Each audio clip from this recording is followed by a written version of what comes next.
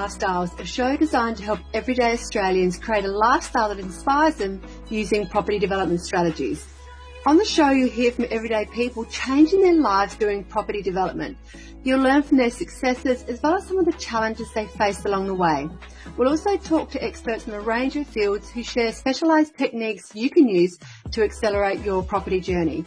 I'm your host, Amanda McEwen, and I'm a founder of Rising Star Developer, and I'm really passionate about helping everyday Australians build lifestyles using property development.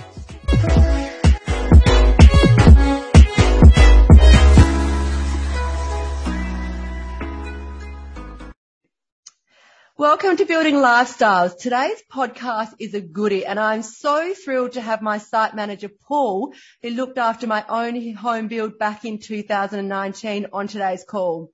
The build of my own home was far from simple and far more challenging than any of my other developments. Picture this, a 16-metre drop from front to back, a hairpin bend on a slope to get materials to site, and very limited access to a block. So certainly conditions that are challenging for any builder. And what I had to do was really use the same principles that I do for my projects in making sure that I chose the right builder. So making sure they had experience in creating the type of product that I wanted to create. And I was very, very grateful and blessed to make the right decision with my builder that I chose, Clem Homes, to build my own home.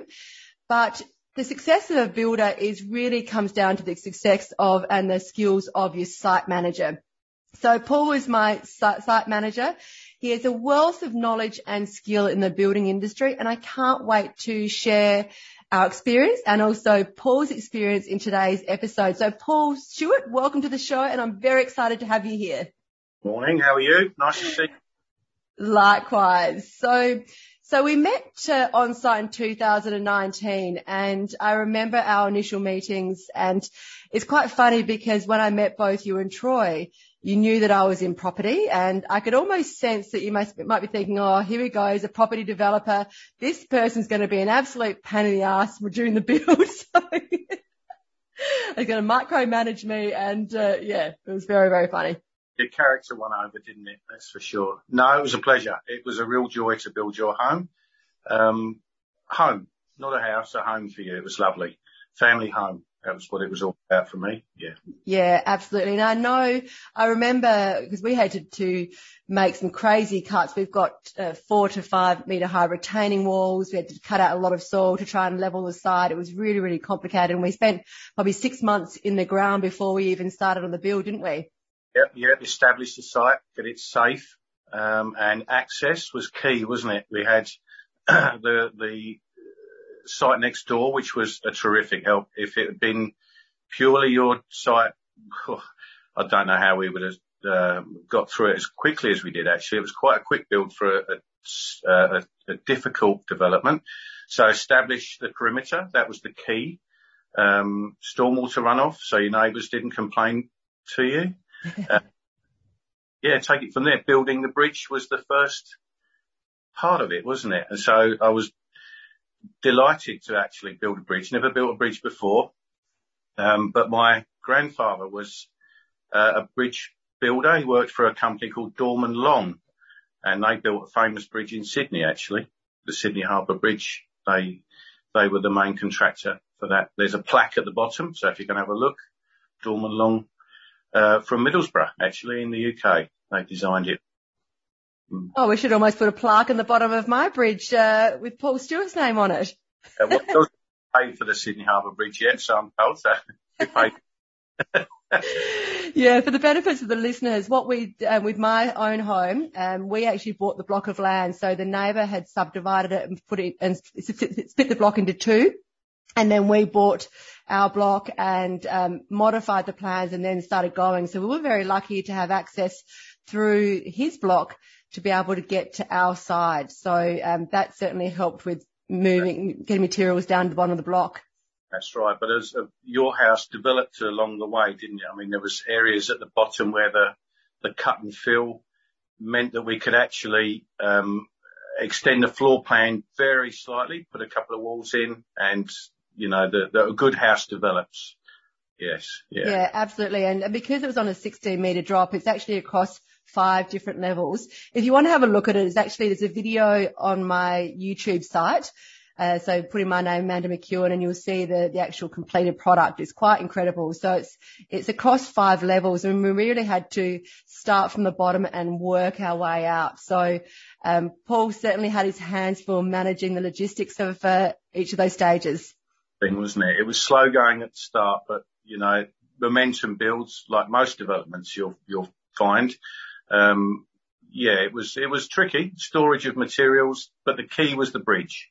Once the bridge was in, the cranes could turn up, lift the supplies down, made life a lot easier.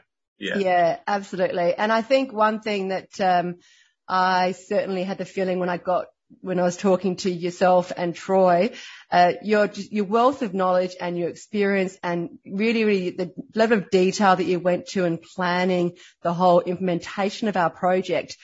My husband and I, Alistair, we instantly felt we were in safe hands. So we didn't need to micromanage you because you were always 10 steps ahead of where we're at anyway. So that your skills and your expertise really enabled us to take a step back. And we certainly still had regular site meetings and we were still on top of the progress, but we didn't need to micromanage because you were so across all the detail throughout the whole project. Yeah, it was a lot of thinking before we actually got to make any real progress in coming up out of the ground. It was digging down, wasn't it? Carting soil away. Awful lot of work before we actually got to make any progress that could be seen, really. And once it started, once the foundation was there, but don't forget, all of your home is still essentially 4 walls and a roof, but on different levels. And it can be complicated. People can make life so hard, but cut it down, break it down into footings, earthworks footings, steel work. It's not rocket science. It's not rocket science. Yeah. And I think you play your skills down a bit. I think you play your skills, Paul. You're right. The foundations are the same. It's like when I teach property development, I teach them there's a bouncing ball to follow. There's a key process to follow, which is when you understand that, it's quite simpler. And then the detail and the complexity comes when you start actually developing the site. So once you know the foundations, then that's when you deal with the challenges on site, which you certainly handled so well in our project. Yeah, it was a pleasure. And looking at the home now, I still drive up. You don't know, I drive up the road, have a little look every now and again. Still there. Oh, we should knock on the door and always come in for a cup of tea. It's very, very grateful for what you created, and just for the benefits of the listeners here. So our home we have the very bottom level is my veggie patch, and it houses our bunnies, and then a slope until a patch of grass, which my husband really, really wanted a patch of grass. So we pretty much took out half of the cliff face so they could have his big level patch of grass. And then we've got the first level of our house, which is where we have a beautiful infinity pool that looks over incredible views, and all of my children's bedrooms, 3 bedrooms, living room, bathrooms. And then it goes to the middle level, which is where our living space is. And then the top level, which is my office and our bedroom and bathroom and garage. So fortunately with our block, we were able to lift our house so that the driveway and the bridge is level with the road. So every single house on my street has these incredible, really steep incline or decline, crazy driveways, and we're the only one that's actually level. Because I was picturing my children when they get older learning to drive and having to try and navigate driveways, and my in-laws and my parents, as they get older, trying to navigate driveways, and it would have been very hard for them. So we pushed really, really hard in the planning stage to get our ideal situation where the house is still very imposing. When you see it from the street, it actually just looks like a very simple single-story home. But then we've worked with the levels to be able to, maximize the views and all the views at the back of the house as well. And yeah, certainly you're right. When we started talking about the complexity around this, and when we had to build a bridge, we were like, hang on a second, what are you doing? We're building a bridge. But then that was so key to be able to crane all the materials down on our site, and it's really where it all started to unfold very quickly. Easy, wasn't it? No, it was the logistics. So even getting around the bend at the bottom, the concrete trucks were reversing up. I don't know if you were there any times during the pour. If they drove up the hill, concrete would come out the back. So, yeah, all in all, you didn't know that, did you? No, I didn't know that. That's interesting because I have seen a number with my neighbour that's building right now. We've had a number of trucks that have end up being stuck and they've had to get craned out because the bend is so tight. We didn't get one stuck, I don't think. No, not one. Great site management. That's why, Paul, you probably briefed everyone very quick, very detailed, the logistics before they even arrived. Good. And just for the benefit, even with my project, so with the build of my home, because of the complexity, it was really amazing to have someone with your depth of experience and your attention to detail. Like Al and I would have our site meetings and your detail with every little component of our house was just amazing. I learnt, I don't have a building background at all, as you well know, from the questions that I'd ask on site, but I learnt so much out of my own home build because your level of detail was just so thorough and your way of explaining things so simply. I learnt a huge amount. I think of the fridge, though. In the fridge. We moved in, the fridge came down, didn't it? And it fitted in the opening. The door wouldn't open because the nib wall was sticking out too far, wasn't it? Yeah, that's right. So we purchased this big double door fridge and we had to get it down from the street level to the middle level. And Paul very, very kindly, with the help of I think about 7 or 8 of the tradies, managed to get the stairs down, get the fridge down the stairs without damaging. We've got a open spine staircase to get that huge heavy fridge down without causing any damage, and then slot it in only to open the doors and realise we couldn't actually open the doors. It wasn't going back up again. It would have gone up. And it's going to stay here for the rest of our time, but very quickly, and that's what I loved about working with you, Paul, is every single time an issue happened on site, and no matter how experienced you are, there are always going to be challenges that happen on site, because if you think about plans, that's like a recipe, and it's not until sometimes you actually start building the project or building the components that you realise there's some things that you can't visualise everything on paper to be able to translate on site. No, but then, as you say, you can't, but the more planning you do, the more you cover off on everything, don't you? So the more changes you make, the more problematic things become, and you can't really see what effects that will have later on in the build. So it's pretty key to make your decisions early, get your planning done early, think about the process of build, be methodical and stick to it, and deal with the problems that arise, because every day there's always something, isn't there? There's always something in everybody's life, but particularly in building, there's something always raises its head you're not aware of, you're not ready for, but you work around it. Of course you do. You've got to. Yeah, absolutely. And this is where communication and having a good relationship with your site manager and your builder is just so important. And it's certainly something that I drive home with my students. You know, you really need to be building your A team, and you've got to have a relationship with, you're going to be spending the next 12 to 18 months working with your builder, depending on the size of your project. And you want to be able to have a relationship with them of respect, and it's got to be win-win, because things don't always go to plan, and there are difficult conversations that always need to happen regardless of how smooth the project pans out. And this is where the relationship is so key. Yep. Communication. That's exactly right. So you want to hear the bad things, not all the good things. That's, you need to be approachable, don't you, in any job that you do. So if you make yourself approachable, contactable, another important one.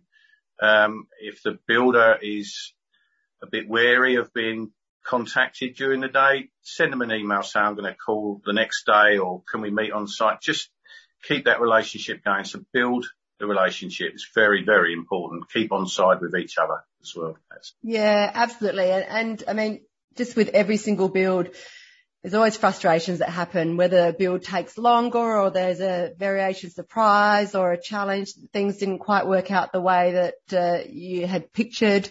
If I think about I've done over 17 projects, and every single project has something that hasn't gone right, hasn't been perfect, but we've always been able to work through a solution by being able to work collaboratively with the site manager and the builder. It's a relationship you've got to develop, isn't it? It's not just a one-off exercise. You need to look at the longevity of, if you're in building, in particular, development, you need to build that trust, don't you, both ways. It does go both ways. And the more expressive you are and open to hearing, 2 ears and 1 mouth, because you should listen twice as much as you talk. So build the relationship. It's a key element, and trust, of course. That's the main thing. Yeah, for sure. And I know that, I guess one of the key factors when I'm choosing a builder is I always want to be able to know and have access to the owner of the company. So I was certainly able to have that with Troy, and also with all my developments, I always make sure that I work with the smaller to mid-tier builders that the owner has involvement in the business as well. So it means if things don't go according to plan, or you need to have those harder conversations, you've actually got a direct line into someone who's got a vested interest in the business. Yeah, quite regularly, though, the supervisors are just rushed off their feet when they're building for developers. There'll be dozens of homes they might be building. It was different for you and I. The communication was direct, but developers probably should go through the hierarchy, shouldn't they? Not contact site supervisor initially, because he shouldn't really be giving out too much information that could be wrong. So it's always best to go from the owner of the business or the construction manager. That's where your first port of call should be. Yeah. Yeah, absolutely. And I know with my development business, when I'm looking for a builder, I always ask how many site managers they have and how many projects do those site managers manage as well. Because certainly with a lot of the really big builders, you can have a site manager that's managing 20, 30, 40, 50 projects, and at a very, very high level. And it's only so fast someone can stretch. So I always try to make sure the site manager has got a manageable load so that they can give the project the attention it needs. That's exactly. I've heard of a supervisor driving up and down a country road, driving past the house that he was supposed to have built. He never actually went there. The trades communicate between themselves for the major home developers, and supervisors really are rushed off their feet. They generally can be schedulers rather than supervisors. So they check that the trades are there. They often don't check on the quality or the compliance of the work that the trades are giving them.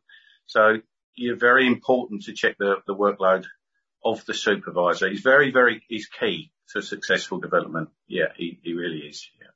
Yeah, absolutely. And that probably leads us quite nicely into where you've evolved into. So you were doing site management work for Clem Homes, and then now you've actually gone into creating your own business because of doing building inspections at various stages of a build. So just tell us a bit more about that. Yeah, well, my father passed away at the start of the year, so I went back to the UK, and the first thing Mum said, I look tired. It's a very stressful job, project managing, site supervising, very, very stressful. I spend a lot of time awake at night thinking about the jobs and what's coming up. But I thought maybe now's time for a change. I'm getting on a little bit. My energy levels are not what they used to be. The passion is still there. I still love to build. But it takes its toll. And I guess looking to the future, the next 5 to 10 years, the idea is to develop my business into something that I can control rather than having to go out every day to various sites. I might get the call to go and have a look at a development for yourself. For example, you might phone me and say there's some framework to inspect and get out there quite quickly to do it. I quite enjoy the various sites getting to and from. I don't want to be stuck behind a desk, or that would drive me nuts. I could never, ever do that. So the main essence of starting the business was to give me that freedom of choice as I get older. And I'm trying to collaborate with developers and builders in the area. I've got a website that it's a very new business, but you can see from the grey hair for a long time. So, yeah, I'm hoping to develop in the next 5 to 10 years. That will take me through to, older age as well, because I've been in it since I was, that's the reason. Yeah. Yeah. Oh, great. So just talk through the various stages of the various types of inspections that you do and why they're important. So for developers, there are 4 key stages to inspect. The foundations, the footings, the slab itself, when that goes down. The next stage would be the wall and roof framing, then waterproofing, and then completion, final completion. So each of them are obviously very key to the stability structure of the house. And the slab, if you look on my website, I go through a description of what we do: check sizes, squareness, levels, defects in the concrete. The concrete might be supplied incorrectly. For example, you might have cold joints in the slab, which is an invitation for termites, and structural problems later on in life. Wall and roof framing, obviously that's another key aspect to the integrity of the house. That doesn't stay up, you know. So the builder doesn't actually have to sign what they call a Reg 74 supervisor's checklist, which is they go and check all the bracing, tie downs, and that the house is built to the plans that's submitted to council. They just simply have to sign it off at the end of the project now to say that it's compliant. So that's a recipe for disaster if it's not checked. Waterproofing, of course, speaks for itself really. If waterproofing is defective, you can't actually see the damage it's doing, but water will damage your house beyond repair quicker than you realise. And obviously the final stage would be on completion, to make sure that you're happy as the client and that the builder has carried out all of his tasks as submitted to council. So yeah, all four stages, very key, each one. On the footings in particular, some of these are structural engineer would come out and inspect the reinforcing. So the reinforcing doesn't really need to be checked by a building inspector. Yeah. So they're the 4 key stages for us. Okay. Great. So when people are buying a home, typically people will purchase a post or pre-purchase inspection. And certainly with my purchases, I always encourage them to go, even though it's a brand new home, I'm always very encouraging of my purchasers to do that inspection, because then it means that then they can get any defects or any challenges picked up, which can then be rectified in their 90-day warranty period. So some developers can get nervous because they think, oh, okay, they're going to pick up something wrong and see it as a bad thing. I actually see it as a positive thing, because it means your purchaser is going to feel confident in what they've made, the big investment that they've made, but it also enables them to really make the most of that 90-day warranty period to get anything fixed that needs to be fixed during that time. Right, that's right. Also, the builder, if the builder should be obviously informed, I would suggest before you start the development that a building inspection, stage inspections will be carried out. Keeps them on their toes as well, and just keeps them on side. I think that's important for the builder to know.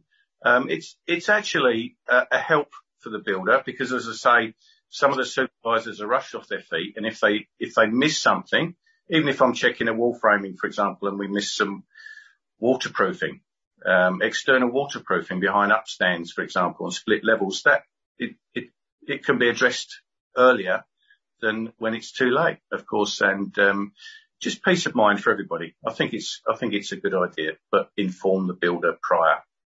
Yeah, absolutely. And it's probably a good conversation to have up front as well, because if your builder gets really nervous about that and doesn't want you to do it, then I think you perhaps should do a bit more research on that builder anyway. Because I certainly know with my builders that I work with, so Paul's doing some inspections of my current project at the frame stage, and I let my builder know.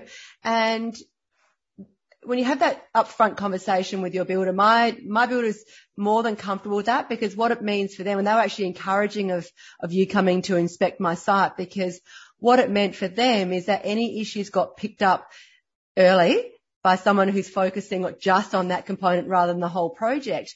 And it also meant they could get the trade back there fixing those issues while they're still on site, as opposed to trying to come back later on. So if you have those conversations with your builder to say, look, we're doing building inspections, that's going to actually help you, because it means if you get the structural integrity of your frame sorted out now, if issues popped up down the track, say, for example, at completion, where the walls aren't straight because the frame's not straight, and all those ongoing issues, or structural issues that happen down the track, and the builder's got to then go back and try and rectify something a couple of years down the track, that would be an absolute nightmare and a headache for a builder. So by being proactive at that very stage, where it's a lot easier to rectify then, is actually going to benefit the builder too. That's right. It's like doing your due diligence before, isn't it, really? So if your inspections are comprehensive, it needs to be fair as well. And I'd encourage the builder to be on site when I would do the inspection.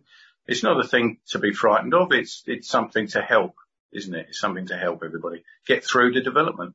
Yeah, absolutely. And I think that's also where it's key to make sure, like any part of your A team when you're doing a project, is choosing the right building inspector too, because I remember having a building inspector with one of my projects many, many years ago, and he was doing an on-completion inspection for the purchaser, and he got very, very excited. And I remember meeting him on site, and he was excited about how he had got builders to rip down walls, and he'd had purchasers fall over, and he was quoting Victorian building standard rules in South Australia, and it was like a power trip for him. And what it did, it actually terrified the purchaser, and it created so many challenges, because his intentions weren't for the benefit of the purchaser and the builder. It was there just as a power trip. So that's where you really want to make sure that you're choosing a building inspector that's there for the right reasons, and that is to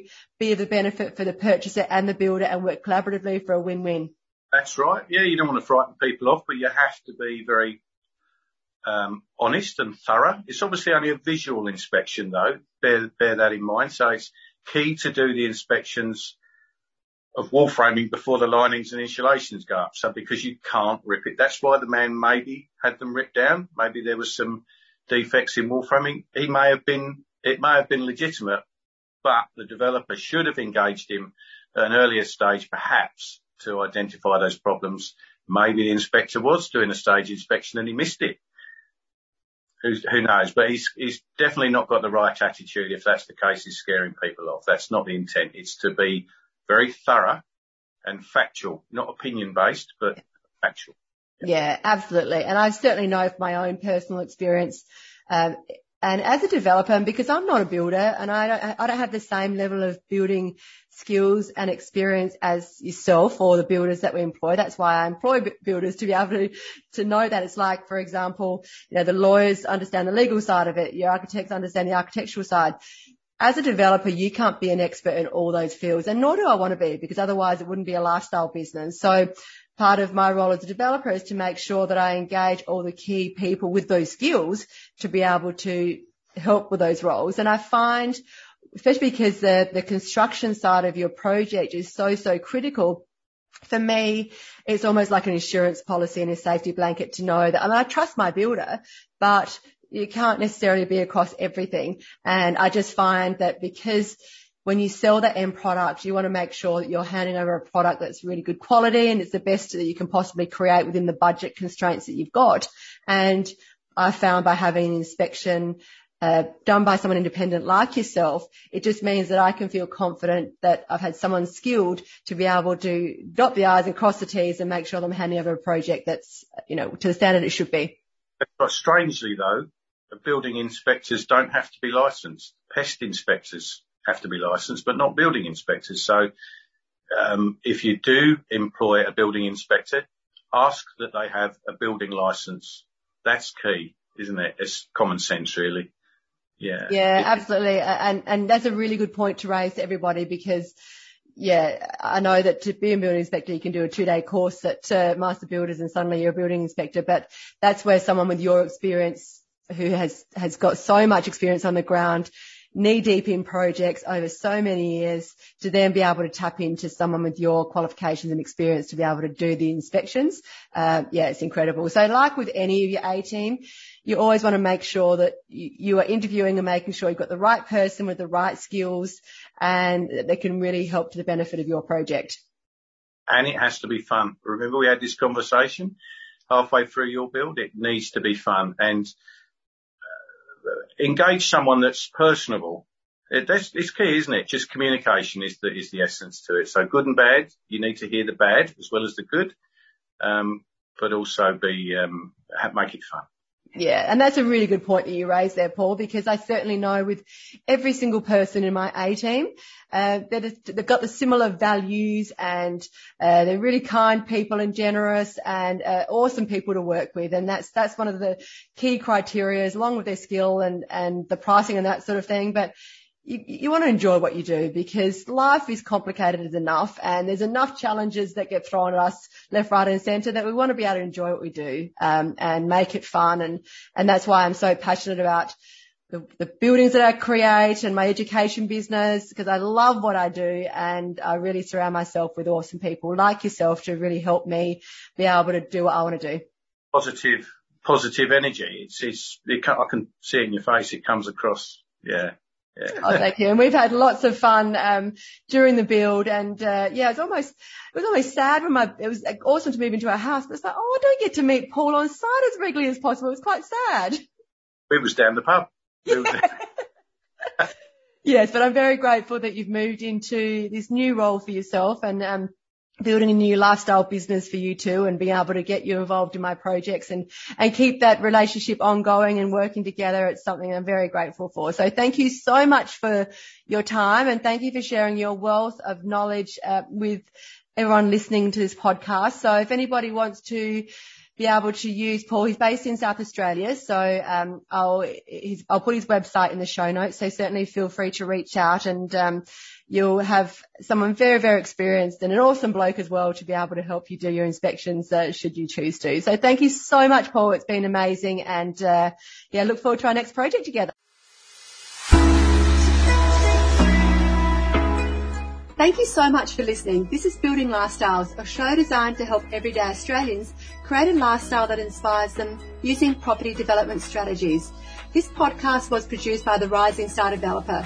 We've been helping Australians realise their financial and lifestyle goals since 2020.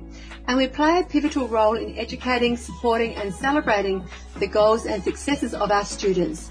To find out how we can help you realise your property, wealth and lifestyle goals, head to our website www.risingstardeveloper.com.au. To make sure you don't miss an episode of Building Lifestyles, be sure to subscribe to or follow the show in your podcast app. And while you're there, leave us a 5-star review, as it really helps others find the show. I'm Amanda McEwen, and we'll be back next episode with more tips to help you build your lifestyle.